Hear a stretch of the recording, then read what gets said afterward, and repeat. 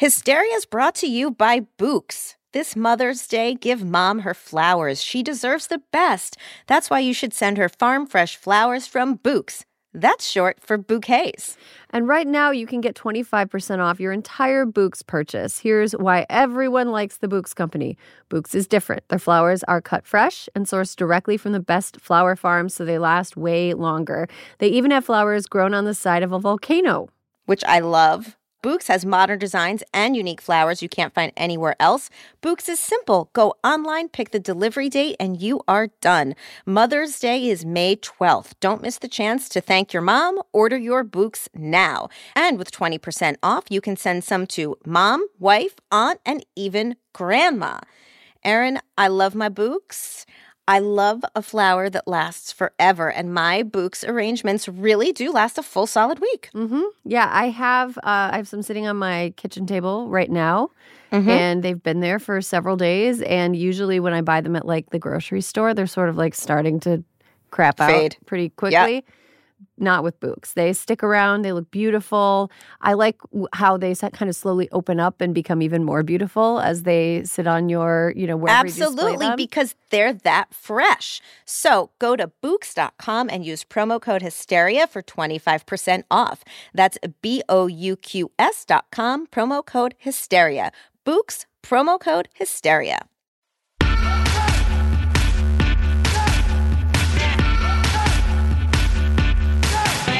Hello and welcome to Hysteria. I'm Erin Ryan. This week, Alyssa Mastromonaco, Congresswoman Ilhan Omar, and Grace Parra join me to tackle the following questions. Why do some men still think it's okay to call a colleague a fucking bitch? What's the difference between special and exceptional? And what should you definitely not say to someone on their period? All this and more right now. I'm really excited about the show today, and I'm still kind of delirious from driving across the country over the last 4 days. So let's get to the news and connect with my friend, former White House Deputy Chief of Staff under President Barack Obama, and silver-haired queen of upstate New York, Alyssa Mastromonaco. Hey, Alyssa. Hi, Erin. Your hair looks amazing. This is an audio medium. But let everybody picture in their head the resplendence. Describe Am I it, like Alyssa. a silver lavender fox? Is that what's happening? I think what is a female fox is a vixen. You're silver, you're a lavender I'm a vixen. Now that's even funnier if you saw everything on me other than my hair. So Alyssa, I have a funny anecdote Please. For you. I'm ready. Okay. So, well, as you know, because you've been getting text updates, I just drove from Los Angeles to my parents' house in northwestern Wisconsin because my birthday's coming up. And I was like, I haven't been with my family for 10 years. I've got COVID madness. I've got a negative COVID test. Got to do it. Got to get out of here. So we flew through the western states like President Trump flying through the part of a cognitive test where he has to identify an elephant. And we were driving pretty fast by the time we got to southern Minnesota, and driving probably too fast because a police officer pulled us over. Josh was driving. Over. Yeah, we had California plates. We were going enough over the speed limit that it was borderline. It wasn't like you definitely get a ticket, but it was in the realm where it was a definite warning. So we get pulled over, right? And the police officer comes to the front, the window, and asks for license and registration and asks why we were going so fast. And Josh is like, "Oh, we're gonna go see her folks," trying to evoke the seeing her folks in Wisconsin. And the guy goes, "Whereabouts in Wisconsin?" And Alyssa, I reverted to my childhood accent. What? I was like, "Oh, we're just gonna get up. My family's up in, up by St. Croix, St. Croix Falls up in Wisconsin, kind of up by there. Yeah, we're just, it's my birthday coming up. I'm real excited." And I'm like, I swear, I didn't realize I was doing it at the time, but I was speaking the local dialect, and he let us off without anything written at all. No way. I think, it was because it was just the, oh, gee, shucks. All for fast, You were literally like, that's like a cartoon. That's like a cartoon version of the accent you grew up with. Yeah, but that's how there are some people who actually talk like that. You know? As they say in France, chacun son goût, to each his own taste. Totally. And for whatever reason, that local police officer in rural southern Minnesota decided that it was enough to let us off, which was very lucky for us. So I want to talk real quick first in the news, because I was in like no cell phone territory. Like through Wyoming, I could not get a signal, which was nice because there was so much bullshit happening. It was cool to be free of it for a little bit. But when I was in cell phone territory, this story broke. On Tuesday, Representative Ted Yoho of Florida, a Republican, was overheard by a reporter calling Democratic Representative Alexandria Ocasio-Cortez disgusting and fucking bitch. And he told her to her face, "You are out of your freaking mind." Her crime was expressing this breathing. Exactly. Her crime was breathing, and also expressing a well-known fact that there is a link between rising poverty and desperation and an uptick in crime. And that really set him off. So, Alyssa, I would love to know your thoughts on the initial encounter. We'll get to the apology next. So, I mean, at first, like you, I've been trying to be on Twitter a little bit less because life is too short. And then I saw a text about Ted Yoho from a friend. And I was like, who is this? And I couldn't. What is so troubled inside his brain? Like, what happened to him as a child? What happens to him on a day-to-day basis? That was his like reaction to someone having a fucking opinion that had almost nothing to do with him. And it's like, was he showing off for his friends? Were one of his like GOP nasty cronies watching? And like, we double dog dare you to go fucking call AOC a cunt. Like, is that what happened? I don't know, because there's no real reason for what had happened. So the only reason could be something so outlandish that it's actually funny, except there's nothing funny about Ted Yoho. Yeah, he's retiring after this term, probably to get back to his... Oh, is he? Yeah. Oh. What's he going to do, Erin? What's he going to go back to? I don't know, but before this, he was a large animal veterinarian, so probably he will be learning some better manners from his patients. Oh, burn. Yeah, and speaking of burns, he issued an apology on the floor of the U.S. House on Wednesday that was not an apology. Not even a little. Not an apology. He said, I rise to apologize for the abrupt manner of the conversation I had with my colleague from New York. It is true that we disagree on policies and visions for America, but that does not mean we should be disrespectful. Okay, here's the part that made me go like, it got into fuck this guy territory well before this, but I was like a renewed sense of like double plus fuck this guy. Having been married for 45 years with two daughters, No. I'm very cognizant of my language. The offensive name-calling words attributed to me by the press were never spoken to my colleagues, and if they were construed that way, I apologize for their misunderstanding. I love apologizing for a misunderstanding. Apologies do not contain conditional statements. If is not an apology. If is an excuse. That's not an apology. It's an excuse. Correct. And it's a lie. Here's the other thing, Ted Yoho. I just want him to know I had no fucking idea who he was ever before this. And so, one, sad for him. And two, this is what we know of him now. He's a bad guy.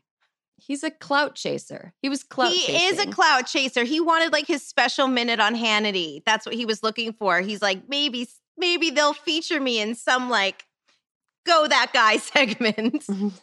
Go that guy segment. I mean, that does sound like something about as creative as they can come up with. It's on like the entire Hannity show. Okay, so now Ted Yoho is clearly and he also said that, AOC kind of mildly accused her of lying, saying that didn't happen, even though it was the press, that reported the comment. AOC learned about it from a report from the Hill newspaper. So she didn't just come out and say that happened. A reporter overheard it and reported on it. And that's how she learned, but she's the liar. Anyway, so he's a misogynist. He's a coward. Mm-hmm. And he's a yo-ho. He's a yo-ho. If I had a free space on multi-hyphenate shithead bingo, I would only need racist to get bingo. Is he a racist too? Yeah, of course he's a racist. He's a racist. He's a sexist. He's a misogynist. He's all the ists. I kind of want to play a game where we can insult Ted Yoho more creatively than he can insult people that he wants to insult. I think that we are capable fun. of it. Let's play a game. Let's do creative insulting because we're not Congress people. No, never gonna be. No, thank God. I would be getting in trouble every day. I think that Ted Yoho is like the human equivalent of a dryer lint trap full of pubes. Whoa. I think he's like the decaying bug debris in your mailbox. Oh, that's good. Okay, I think he's like a piece of unwrapped gum that you find in the bottom of your bag that's covered with like mysterious purse dirt. Also, he's kind of like the nasty soup at the bottom of your recycle bin. Oh, okay. An empty bottle of Malibu rum that has pee in it. Or the sludge in a vase when you've left your flowers in too long. Oh, with the smell. Oh, yeah. And you pour it into your sink and you're like, oh, the smell like it's like toxic. It like makes your eyes water. Okay, a styrofoam bin of leftovers that you forget in the trunk before you go away for the weekend, and you come back and your whole car smells like hot trunk leftovers. Also, like the stuff that gets stuck to the scooper in the litter box. Oh, okay, I think that one wins. Litter box stuff. Thank you. See, and we didn't call him a fucking bitch once. Not one unsavory word was used to describe Ted Yoho. We hope everybody follows our lead. I think our Congress people at least. Like, be a little bit more minimum. Creative. At a minimum. I feel like that's a roast. I think we roasted Ted Yoho. He's roasted. There's nothing left. And he wasn't tasty. No, he was stringy and he was sinewy. Like alligator meat. From Florida. Yeah, you know? Exactly. Like a dehydrated alligator. Dehydrated alligator meat. I think, just like all joking around aside, I think that it's just like the reason we're talking about this story, which, I feel like every single woman has had some guy call her a fucking bitch for no reason. And it shouldn't be. I mean, usually it's just some random person on the street because I didn't smile or something. But it shouldn't be a member of Congress calling another member of Congress a fucking bitch. I think it's reflective of like a deeply held, shitty attitude. Totally. I mean, well, because also just like flip it for a minute. Imagine if for 1 second, if a female member of Congress turned to a man and was like, you fucking dick, and said it with the level of vitriol that he said, you fucking bitch. I mean, it's like, you can't even conceive of it because it would never happen unless you and I were in Congress. Unless you and I were in Congress, and that's why we will never be in Congress because to the State of the Union, we would wear fuck that guy shirts. We would get kicked out. They would make us put tape over it. Those classy ladies that wear white. Fuck that. Yeah, except us wearing fuck that guy shirts. I do think, I think it's like look, he's an asshole, and I'm glad that he's going to be out of Congress, and he'll probably be replaced by somebody even worse because Florida is having a normal one in the year 2020. Florida is living up to 2020. Florida is the 2020 of states. Yes, it is. It is. Sorry, Florida, but it's true. I mean, some good people in Florida, but very much overshadowed by the 2020s of people. In the 2020s. Wow. In 2020 you really brought that full circle. I really did. I tried. We have another story about like sexism at Fox News, but I think everybody kind of knows. Yeah, that's been happening. Are you surprised? When do you think that it'll end? There's a lawsuit against some prominent members of the Fox News fraternity. that are implying some pretty heinous sex crimes. Fox News says they've conducted their own investigation and they've concluded that these accusations were false. Why do you think the story is so believable as it's like printed? Why do you think her lawsuit is as believable as it is?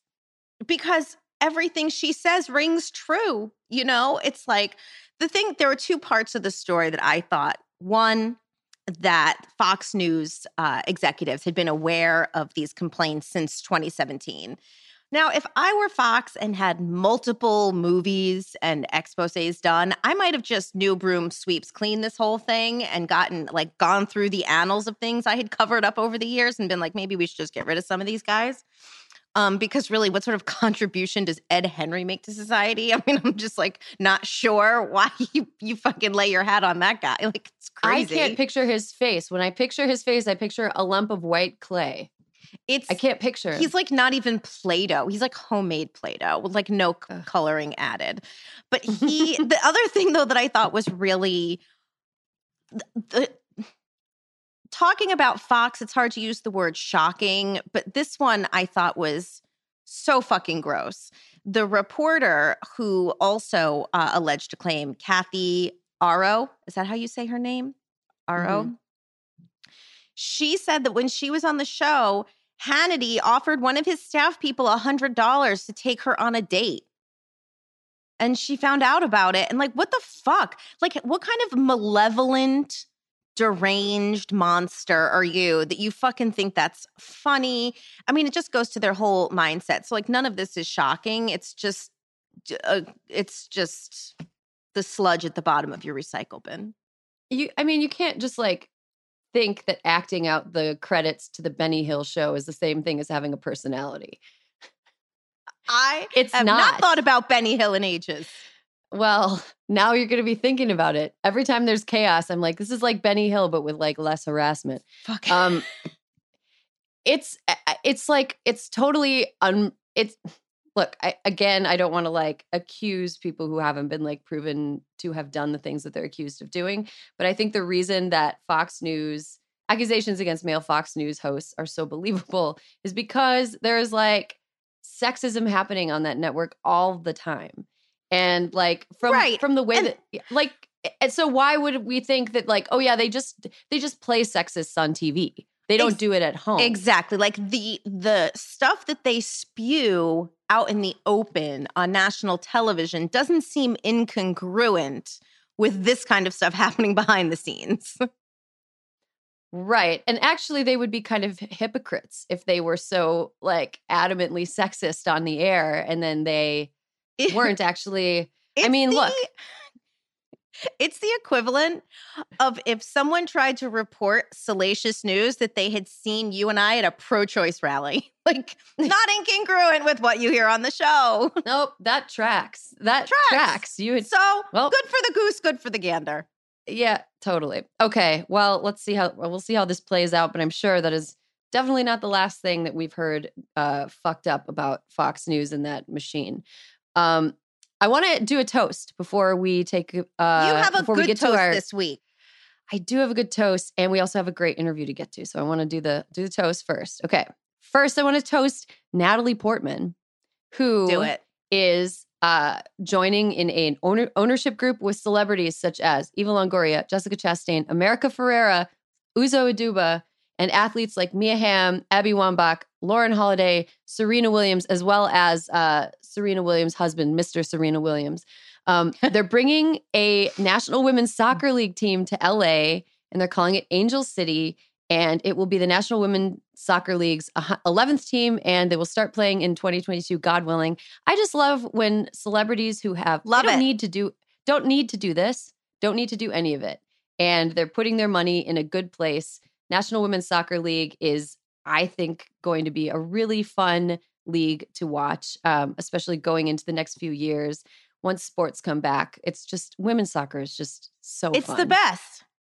It's the best. And it's great to see people like Natalie Portman, Oscar winner, doesn't need to do any of this, doing it anyway. And I'm very excited because my niece, JJ, we call her Baby Rapinoe. She's so good with her little soccer ball. Oh, yeah, it's is really that the niece cute. that you were you were just babysitting? Yes. Oh, She's man. baby Can't wait Rapino. Lil Rapino. Oh, that's great. Well, I'm excited because selfishly, it'll be nice to have like women's soccer games to go to that are close to home for me. So Yeah. pretty Oh, excited. right. Exciting. Yay. Okay. So that's the toast for this week. Natalie Portman roasted Ted Yoho. Also, fuck that guy, Ted Fuck that Yoho. guy. Now let's get to our interview. Let's call up a really cool lady. It's a big one this week. Yeah. Let's call this really cool lady up.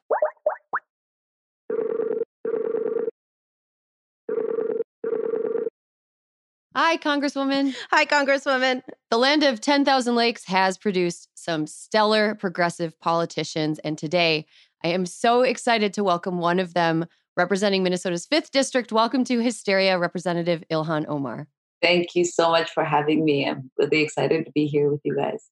Yeah, I'm excited too. I wore my Paul Wellstone shirt in honor of Minnesota progressives and the great tradition of people pushing the envelope from the land of 10,000 lakes. So You are such a show off. I'm a nerd. But also I grew up near Minneapolis, St. Paul, and I'm currently like an hour and a half away in front of these curtains that are from my childhood. I tell, we have a battle between the progressives in the Congressional Progressive Caucus, who represents the most progressive district in the state. And I'm like, that's me. It's gotta be. Hands down, it's me. And Barbara, he's like, I represent Oakland. Like, no, you don't understand it. We're so psyched that you're here. Congresswoman, George Floyd lived and was murdered in your district. And so this fight is personal for you on many levels. Now that the George Floyd Justice and Policing Act has passed the House and is now in the Senate, what are some of the big structural changes within the bill that you view as the most pressing? And what have you seen change in your district? And what do you hope continues to change? Yeah. So the piece of legislation that we passed is quite transformative, and to me really speaks to the moment we're in. If you think back to many of the protests that we've engaged in our country in order to push for progress, they've taken a long time to see any change take place. And within 30 days, we were not only able to introduce the George Floyd Justice and Policing Act, but we were able to pass it, right? He was killed by Minneapolis police on the 25th of May. On the 25th of June, we passed it on the floor of the House. What it does is that it gets rid of qualified immunity. It gets rid of the no-knock warrants. It creates a database for police misuse of power, which would have saved Tamir Rice's life, because as many of you know, the police officer who killed young Tamir Rice had a long history in many other municipalities before he came to the municipality in which he took the life of Tamir Rice. It also bans chokehold, and it would have saved the life of Eric Garner and obviously George Floyd. And for Breonna Taylor, the no-knock warrant ban is very special to that case. It also creates a system where there is an incentive for there to be de-escalation exercised and prioritized. And that one is a special one to me, and it's one that I co-led with Sheila Jackson Lee of Texas, because the first police killing of an innocent man that I witnessed was on the intersection of Franklin and Chicago. His name was Abu Jailani. This was a man who was just released from a mental health institution, who didn't speak English. And the Minneapolis police put about 35 bullets into his body because he wasn't responding to commands. He really didn't harm anyone. He didn't have a history of harming anyone. He didn't just take somebody's life.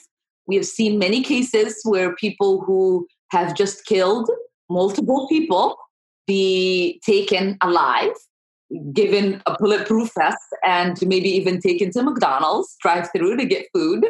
And so in this particular case, he was a father. He was awaiting the birth of his son, who I think now just turned 18, and is seeking for that case to be reopened. No police officer was charged. No case was filed. None of them were fired from the police force. And the idea of forcing them to explain themselves and why they didn't de-escalate a situation like that and why they had to use excessive force is an important one that will save many lives. And so this piece of legislation, I think it's the most transformative one we can have in this moment. And there are many other pieces of legislation that we've all introduced as part of the Congressional Black Caucus that we hope will get their day out of committees and be voted on. Because what we're seeing right now isn't just a need to transform policing, but a transformation in all of our criminal justice system, whether it is the courts, whether it is policing, whether it's our prisons. All of these systems are systems that have victimized Black and brown bodies. And we get a chance to have a conversation about how to holistically transform these systems so that there is an actual justice for everyone. So switching gears a little bit from giant systemic injustice to the way that injustice translates into personal interactions. Your colleague, Alexandria Ocasio-Cortez, was verbally attacked by Representative Ted Yoho of Florida on the Capitol steps on Tuesday. With the understanding that AOC can and has spoken for herself on this, what do you think it is about you, AOC, and the rest of the squad that drives GOP men so nuts? I think it's their threatened masculinity and inability to really deal with women who have opinions, who understand their position and power, who not only speak for themselves, but speak for marginalized communities and those that have been an afterthought in our systems, and people who are not used to really the appeasing of the traditional ways in which patriarchy and misogyny and white supremacy has control in halls of power. And, many of us have seen the tweet storms that have ensued after, Alexandria spoke up about what happened to her. And it's case after case of women recounting the situations in which they were accosted in the same ways as she was. And these are the most minuscule examples of what is triggering to men who've never had their power checked, who've never had women speak to them with authority, or who've never actually expected women like us to speak to them with authority and to even be their colleagues with a platform, honestly, bigger than theirs and an ability to get things in ways that they haven't been able to. Has anything like that ever happened to you? Oh, I can't even count the ways. I mean, that's like saying, have you had the opportunity to breathe or drink water? I'm laughing, but it's like, it's horrible. Like nobody. Yeah. I mean, just, the level of vitriol, that we deal with as women gets amplified for some of us by the intersectional identities that we have. I have been called a cunt, a bitch in front of my children at Burger King and McDonald's, just simply getting out of my car. I mean, the level of stuff I think that we deal with just for existing is something I think to our male counterparts would be shocking if we were all, wearing hidden cameras and all of that was captured. Yeah. I mean, in front of your kids, that's horrible. Yeah. Do you think that, you're kind of smiling and laughing as you're talking about it. Do you think that having to deal with this over and over again has kind of in this twisted way made us and made you and made AOC tougher? Oh, it certainly has. And, I used to say that old adage of, we don't get stuff thrown at us that we can't really handle is really being exemplified in the ways in which we lead our lives. The stronger you are, the more you get to deal with. And I think, to have the four of us really experienced this in the ways in which we have experienced in the hostile environment we exist in Congress has become, I think, a liberating thing for women across our country and the world, because they get to see how we handle the hostility and use that as an inspiration to stand up for themselves, to remember it is our power that's threatening. It's our presence that's threatening. It is not really anything that we have done, which is often what we are made to feel, right? People say, what did you do? Like, I just got harassed. And then somebody will say, what did you do? What kind of clothes were you wearing? How loud were you? It's like, no, I had, my 4-month-old baby in my hip with my 2-year-old walking beside me. I didn't do nothing to be called these names. I spoke up on how crime is a byproduct of poverty. And now I have my male colleague calling me these names. And so oftentimes, we don't even share these stories because we are blamed for trying to be a victim.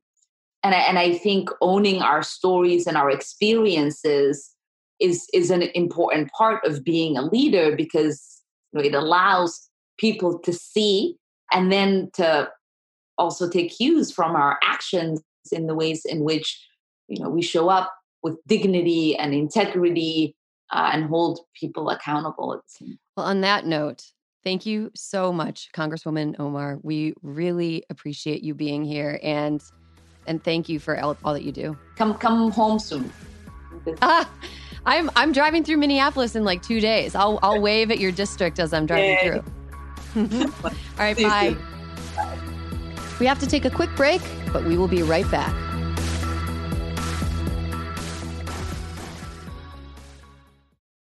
This episode is brought to you by IQ Bar. Power up your life with superior brain and body nutrition products from IQ Bar. Their plant protein bars are the perfect low-carb breakfast. Their IQ Mix zero-sugar hydration drinks replenish electrolytes. And their IQ Joe mushroom coffees will keep you focused all day long. Start each day right with IQ Bar's brain and body boosting bars, hydration mixes, and mushroom coffees. Their ultimate sampler pack includes all three. IQ Bar empowers doers with superior brain and body nutrition.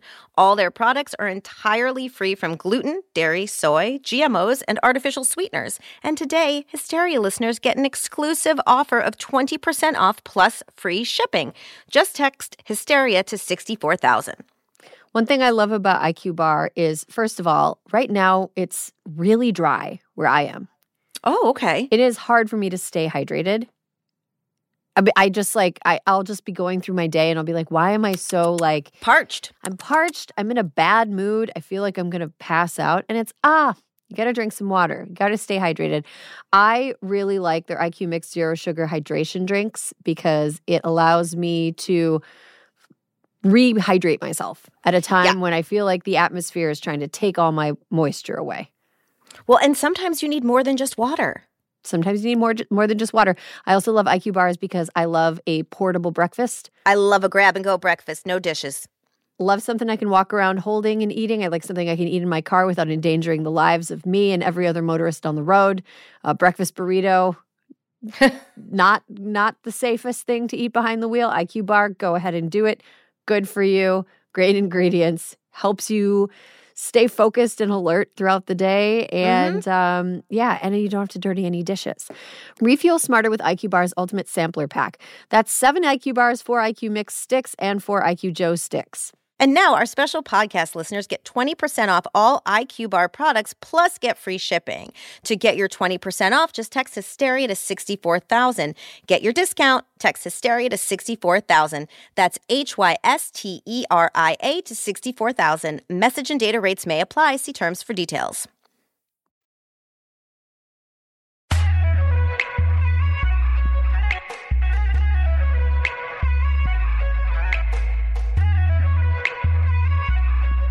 And we're back. Alyssa is still with me. Representative Ilhan Omar is not with us anymore. She's gone back to her job, her very important job. But we are adding another person to this lovely panel of people for this lovely discussion.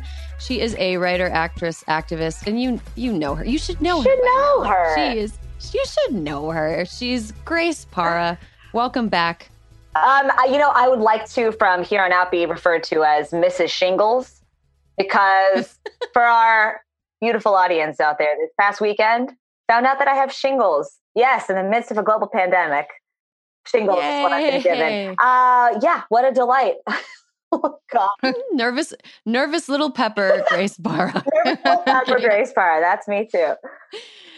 Are you okay? Like, what do they give you medicine and stuff? Yeah, I'm fine. I don't know if anybody in our audience has had shingles. If you have, please at me because I want to hear your story. This has been a wild experience. But basically, I had a rash that popped up out of nowhere on my lower back. Couldn't figure out what it was. Wasn't itchy so much as it was just kind of like blistery and very, very painful. It was just so painful. Ew. Yeah, it was just like my nerve endings were painful. And because it's on my tailbone, I couldn't find a place to sit or a way to sleep that worked. So 3 days of sleeplessness. And I was like, fuck this shit. I'm going to urgent care with all the COVID creeps.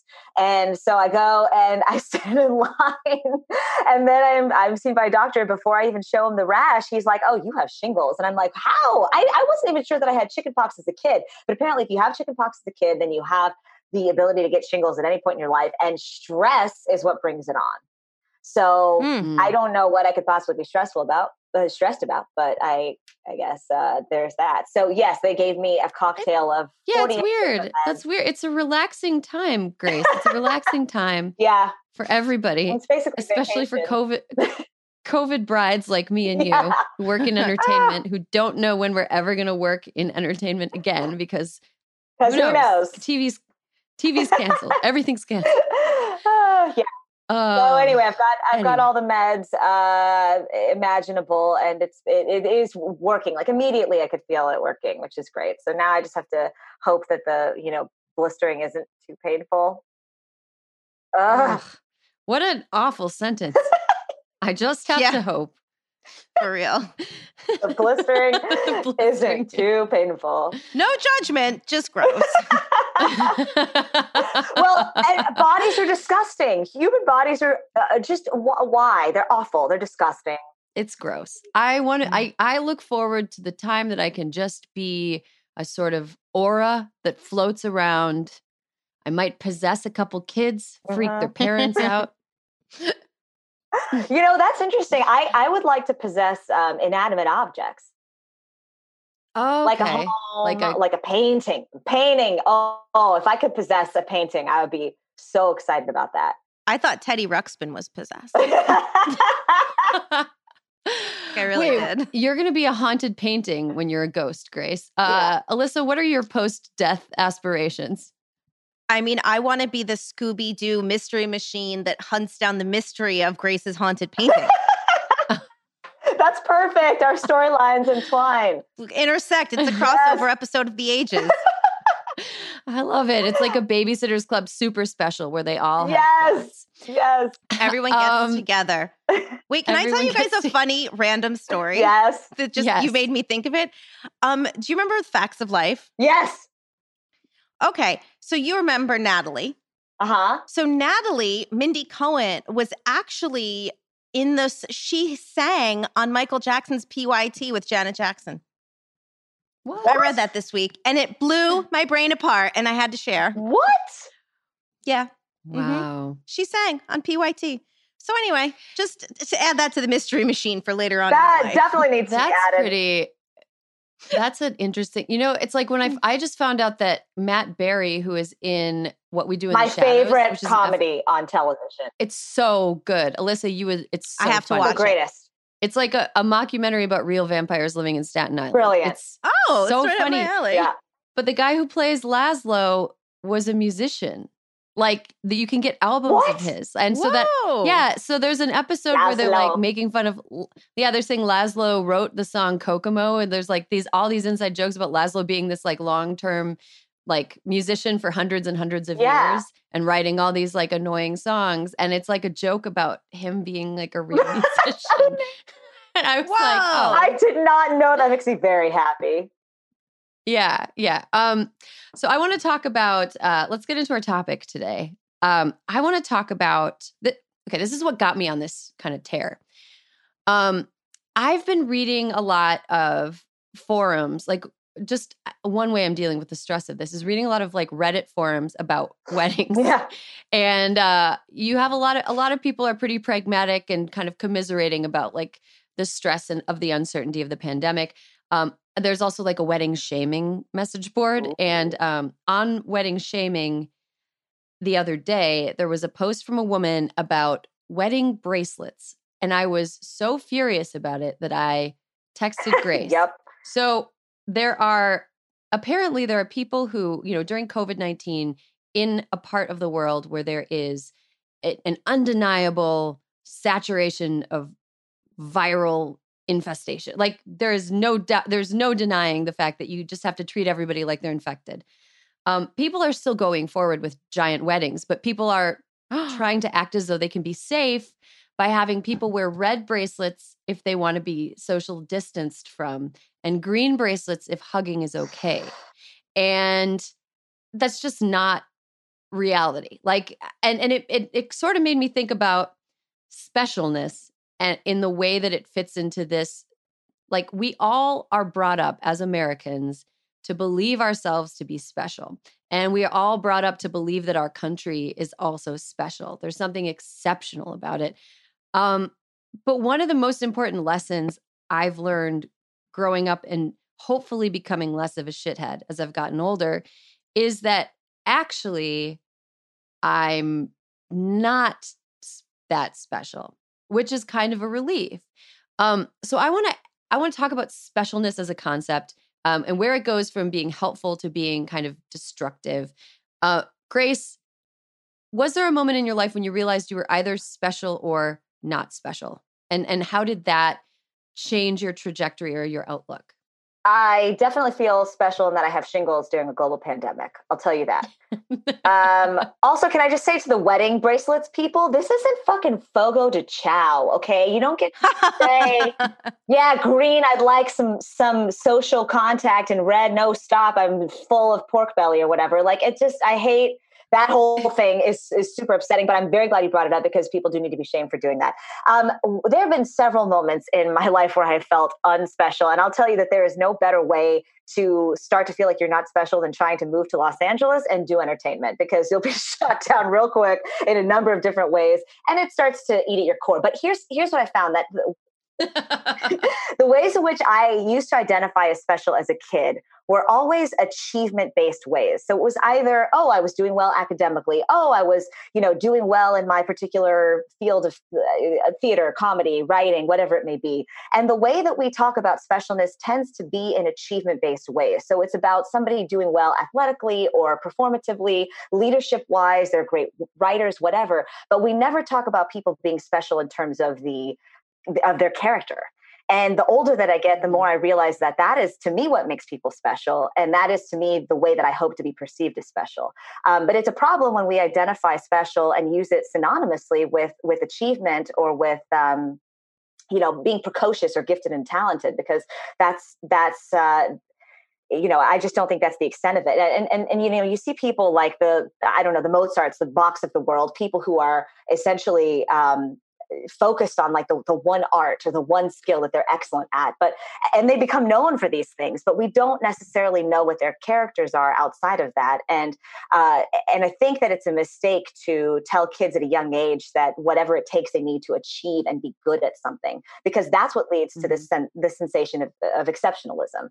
The belief that people have something, that they possess something that nobody else in the world does. And even if they do, to ignore all other facets of interactions with humans and to ignore all other facets of being essentially a good person, I think can be really, really, really destructive. Mm-hmm. Alyssa, are you special? Why do I get that question? Special. Of course I'm special. You're both special. I think that I had a very specific German Oma. She wasn't, she was warm to me, but she wasn't anything I did was awesome. But she always said I was special. And special doesn't mean that you are exceptional. It means that you're unique, right? Like in my family, the word special meant that you were unique, which not always a compliment. And so, yeah, like I think I have always thought of that. That's why I was very interested in this topic. I had a feeling that I might come out a little different than you two on this one. But like, I think everybody is sort of special in their own way, but it's a personal thing. It's not an accomplishment or achievement way. It's like, maybe there's a way that you look at life. Maybe there's a way you treat people. Maybe there's a way you treat animals. Maybe there's something that motivates you every day since you were little when you got out of bed that makes you like a special person. So I think we're all, and I don't mean it in like a everybody gets a fucking participation trophy kind of way. Like, I just think that I just think that we are all, if we all don't have something unique to contribute to this world, then like, what are we here for? So that's why I feel like if I'm not a little special, then why am I here? I have to be. Right. But anyway, that's how I feel.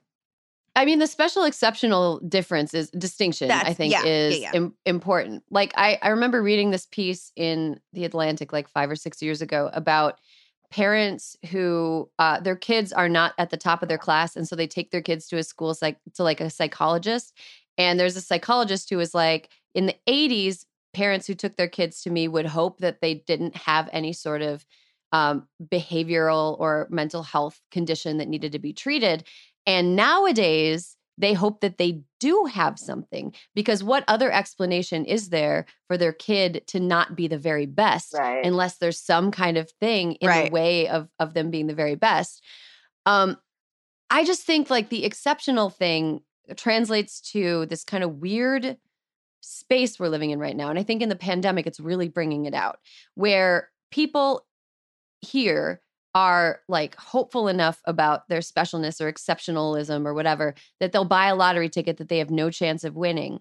But they also think they're so special that they can have a giant wedding or a big event during a pandemic and they won't spread it. Why do you think that is? And how do we overcome it and move past it? Well, to the point about lottery tickets, I am that person because I really love a scratcher. I don't know if you guys know this about me. I do love a scratcher.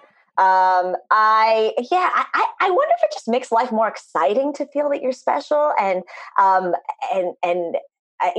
do think that it's in the culture of America to feel like there's just some, little star that we were born under by virtue of being here. By the way, this is what makes the way that we treat the undocumented community and immigrants in general so loathsome, that we are so quick to identify the people people who happen to be born on this soil are so much better than anybody else. Because if you're not, then you have to go through all these hoops and all these barriers just to become one of us. But yeah, I really do like scratchers.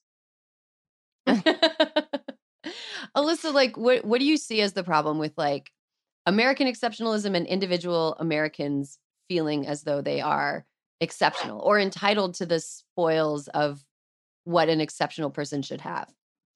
Well, right. I mean, I think that the people who run around thinking they're exceptional have actually done nothing personally to achieve that, right? They have like taken it for themselves, which is a byproduct of whatever sort of ism that they're dealing with. And so I think that people use exceptionalism as an excuse for other things that are really wrong. Like American exceptionalism, like what the fuck is that? Like I don't even know what that means. It's like we're exceptional. No, we're special. We've had special struggles. We're unique to other countries. I think especially right now, I don't think that we're proving we're exceptional in any way, shape, or form. And so I think that it's like, I just think a lot of times it's just used as an excuse to say that you're better than someone else. Like exceptional isn't usually, people aren't talking about it as a collective kind of thing. Like all together we're exceptional. It's like, no, I'm exceptional. No, this country's exceptional. And that's why you can't come here because we're better than you. So like, that's why I just think it's all bullshit.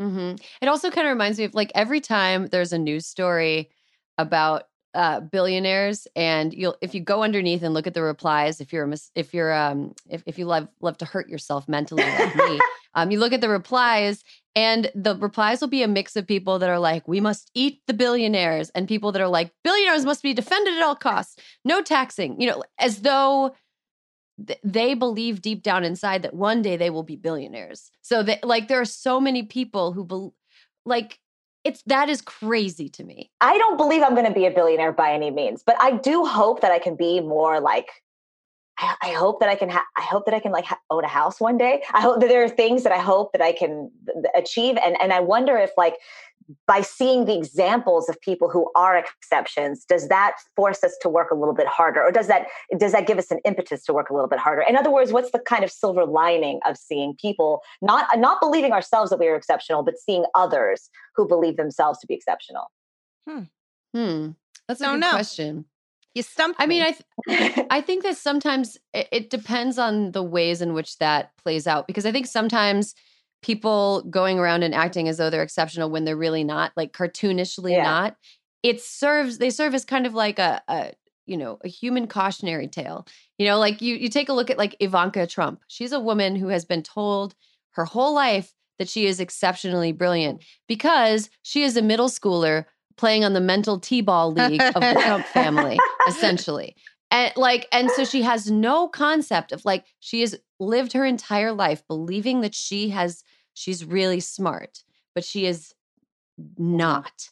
And watching that play out is not that anybody ever, I was never raised to act like how she acts, but it serves as like a really important warning to like, when you don't know what you're talking about, seek out more knowledge or join the conversation from a place of honesty rather than a place of pretending and faking it till you make it. So I think that that's maybe one way that they serve as like warnings to me. But on the other hand, hearing people's stories like Ilhan Omar, who was on the show, came to the US after living in a refugee camp. And she is an exceptional person who she's now in Congress and she's breaking all these barriers and she's super vocal and undaunted by all of the vitriol that gets thrown in her direction. She is a really good example of a person who is like, yeah, I'm fucking exceptional and I'm going to continue to be exceptional. Like, so there's like inspiring exceptional people who have done the work. And then there's like warning exceptional people who have not done the work. Right. And that's sort of how I see it. But I mean, another thing I was thinking about, like, Alyssa, have you ever met somebody or worked with somebody or encountered somebody who believes themselves to be incredibly special, but are sort of like cartoonishly not? Oh, yes. As an intern in 1997 in Washington, D.C., halls riddled with them. All of these it was like an interesting thing just because I went to school in like pretty rural places and I grew up in a ruralish community. So like most people worked hard and it was just everybody kind of thought of each other as like roughly the same. And then I knew what I did to become an intern. Like I fucking worked hard. I wrote a good letter, but there were these kids who like the hand of God had touched them. They were like, and they just walked around and their heads were up and their bow ties, they were all men. Their like bow ties were super tight. And they would just talk. And it was the first time I really very much remember being like, who the fuck are these people? Like, why do they think they're so cool? Like, did they really do anything? And the funny thing is they were the least exceptional because I'm the one, not to say that I'm special. I'm the one. But I was the one that did the work, right? They were the ones who were like the godchildren of congressmen or some shit, right? Like they didn't do anything but have a relative. It's not like they did the work. And so I was like, I like to work in government. I don't think I should return to Washington because it made me feel bad about myself. Why is it always men in bow ties and like hot chicks? They're always. It was. You know what I mean? Yeah. Not everybody who dresses like Velma from Scooby-Doo. Another way that you're special. It's another way. God. Something that Grace, early in this conversation, you brought up, like going to LA and kind of understanding that you're not as special as you hoped that.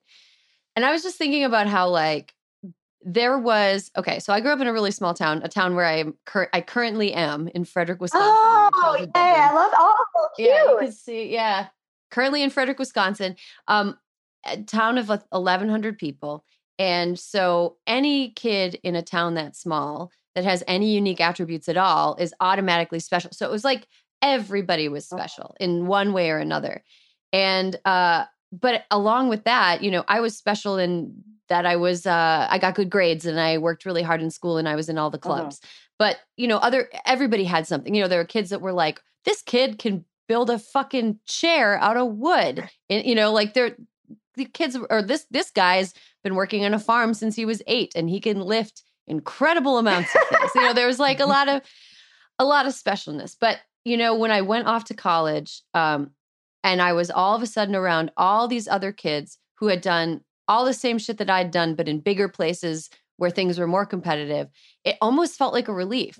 Like I wasn't the one who can do this. I wasn't the one who's, I wasn't one of 4 kids in advanced biology anymore. It felt kind of nice to realize that the pressure, like, I think when you feel like you're special, you think that the pressure on you is coming from the outside of people having expectations of you. And when you realize that you're actually not special, then I started to be a little bit more self-driven, where it's like the only people who are going to get mad or hold me accountable is me. And if I don't do that, then I can't trust my grandma to overhear that I was fucking off in basketball practice and yell at me. And then I get my shit in gear.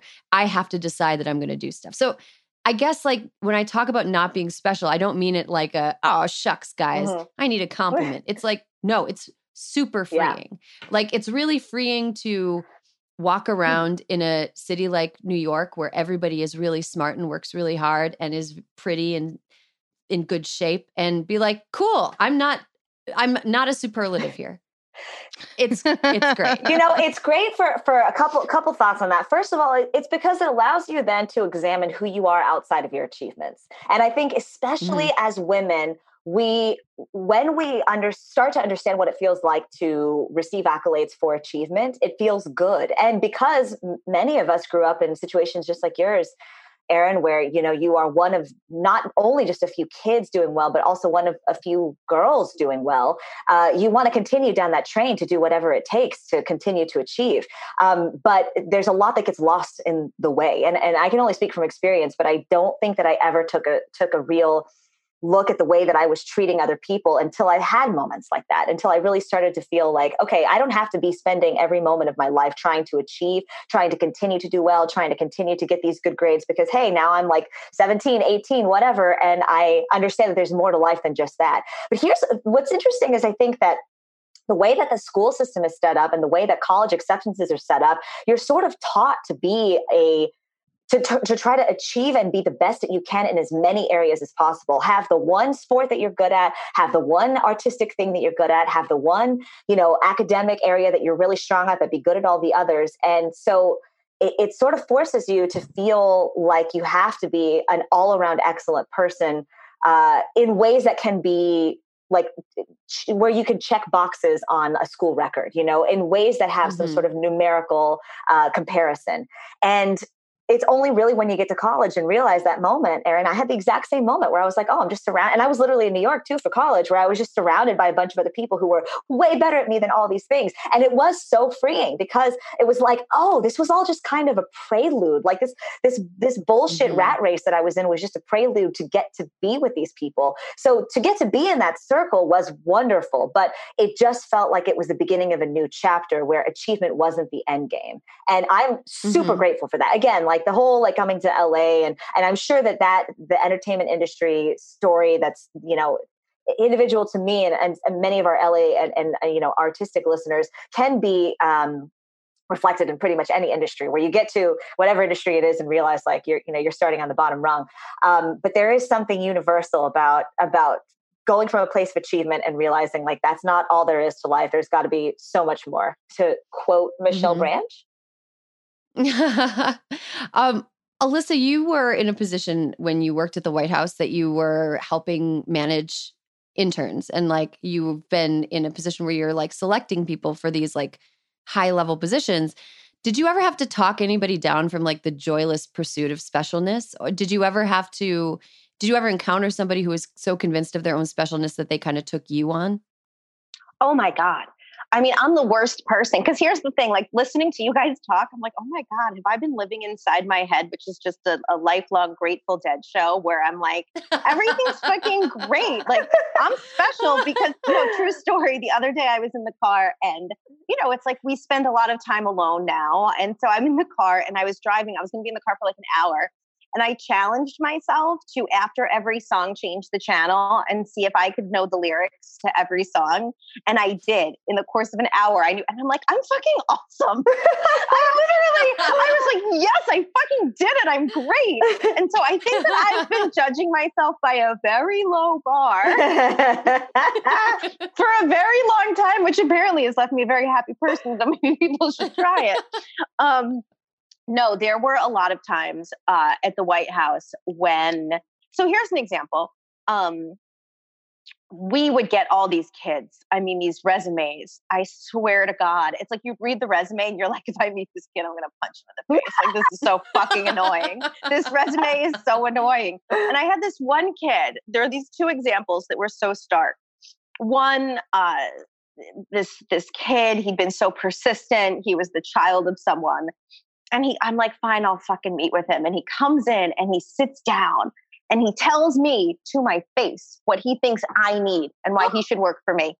And as he's done, I was like, so you really prepared this pitch, right? And he's like, yeah. And I'm like, well, you're going to get out of my office because everything you've said is a Hatch Act violation. And so you definitely cannot work here. Like everything you have said is kind of illegal and you need to go. And he brought Goya beans with him. He was other level. And then there was this time way before this when someone in the intern office came to me and they said, there's this woman, she hasn't finished community college. She's 30. She wants to be an intern. Will you look at her resume? And I looked at her resume and this woman had been fucking doing shit for herself for so long. I was like, abso-fucking-lutely. And so we hired her and she said, I haven't finished. And she wrote about this, so I don't feel like I'm disclosing anything. And she said, I haven't finished community college yet, And I was like, well, fucking figure it out. We'll figure it out. Who cares? We'll figure it out. She went on to not only be an intern, but within, I think, 3 or 4 months was promoted. I hired her full time because she was such a fucking killer. Because what made her special is that she was a fucking hard worker. Mm-hmm. She couldn't be stopped.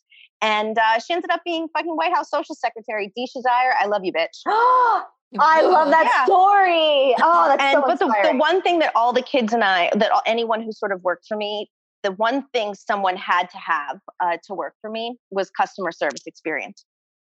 If you haven't ever dealt with people, I don't want to work with you because it shows so much about your character. You're quick on your feet. You can be courteous. You understand you're the face of something bigger than yourself. So that was always my thing. So there you go. That's so interesting. I love that. Yeah. Customer service is really encountering. It is a litany of people who each individually deal with pressure. Themselves. Can you deal with pressure? Yeah. Like it's like, and it starts at that point, like at a sort of formative age. And so, you're more than yourself when you're dealing in customer service. You represent an organization, and if you can do a good job, then you're probably not a complete dick. That is such a. But you guys, I stand by the fact I'm special. Let's get better. I'm special. I love it, Alyssa. I need that this morning. I need to feel that. I need to feel it. Come on, get in the car. Find a song you know all the lyrics to. I high five myself when I finish We Didn't Start the Fire every time. Whoa! Oh, that's right. We've talked about this. That's a challenging one, Alyssa. That is not just. That's not. You can do it. Bye bye, Miss American Pie. Find a song, learn the lyrics, sing it to yourself. High five at the end. The Animaniacs President's song. I know all the lyrics to the Animaniacs. I don't know this song. How long is it? Go on YouTube and look Animaniacs Presidents. And it's the way that I know all the presidents in order. And sometimes when I'm trying to think of like when somebody, if I hear about a year in history and I'm trying to contextualize it by figuring out who was the president at the time, I have to sing the song to myself in my head. And I'm like, oh, Martin Van Buren was the president. I almost fell off my stool on that one. I don't know if you guys can see that. Well, I think we're running out of time to talk about specialness. This was a very special conversation, though. I thoroughly enjoyed it. And I think that I'm glad, Grace and Alyssa, that you were both here because you both represent such different ways of thinking about specialist. Alyssa, you seem to have a very healthy relationship. I'm gonna get ratioed on Twitter. They're gonna be like, "The fuck is wrong with her?" No. I think you've got a healthy relationship to it, and I think that Grace and I have a relationship that I don't want to speak for you, Grace, but I feel like it sometimes borders on like neurotic. Yes, absolutely. Yes, speak for me. And it's we can all deal with more. We could all deal with more like feeling special for reasons that other people haven't. Yes. I'm not going to recover from this conversation. Alyssa's taking her glasses off. She's wiping her eyes. I'm going to take some more shingles meds. I think it's time. Okay, guys, we have to take a break, but when we come back, I feel petty.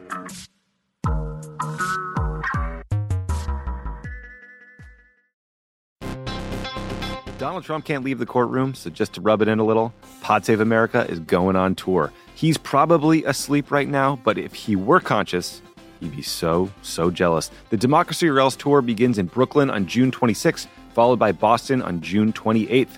Then we go to Madison, Phoenix, Ann Arbor, and Philly. See all the tour dates and get your tickets now at crooked.com/events.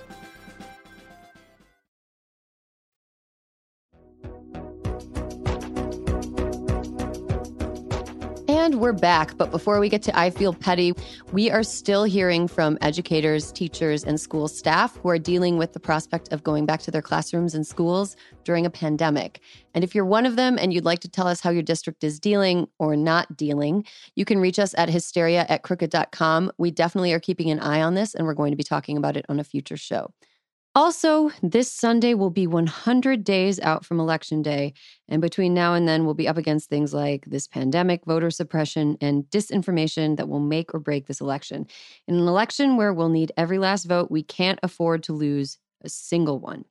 That's why this Sunday, Vote Save America is kicking off a week of action to fight back and make sure that every last vote is counted on Election Day. Check out votesaveamerica.com/everylastvote for all the details. There's a tool for you to request your vote by mail ballot, opportunities for you to call voters about voting by mail and volunteer as a poll worker on Election Day.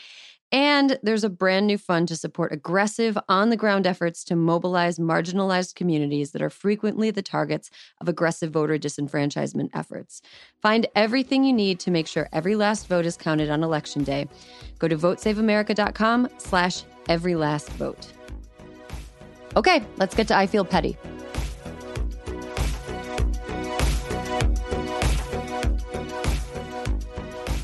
Okay, we are back.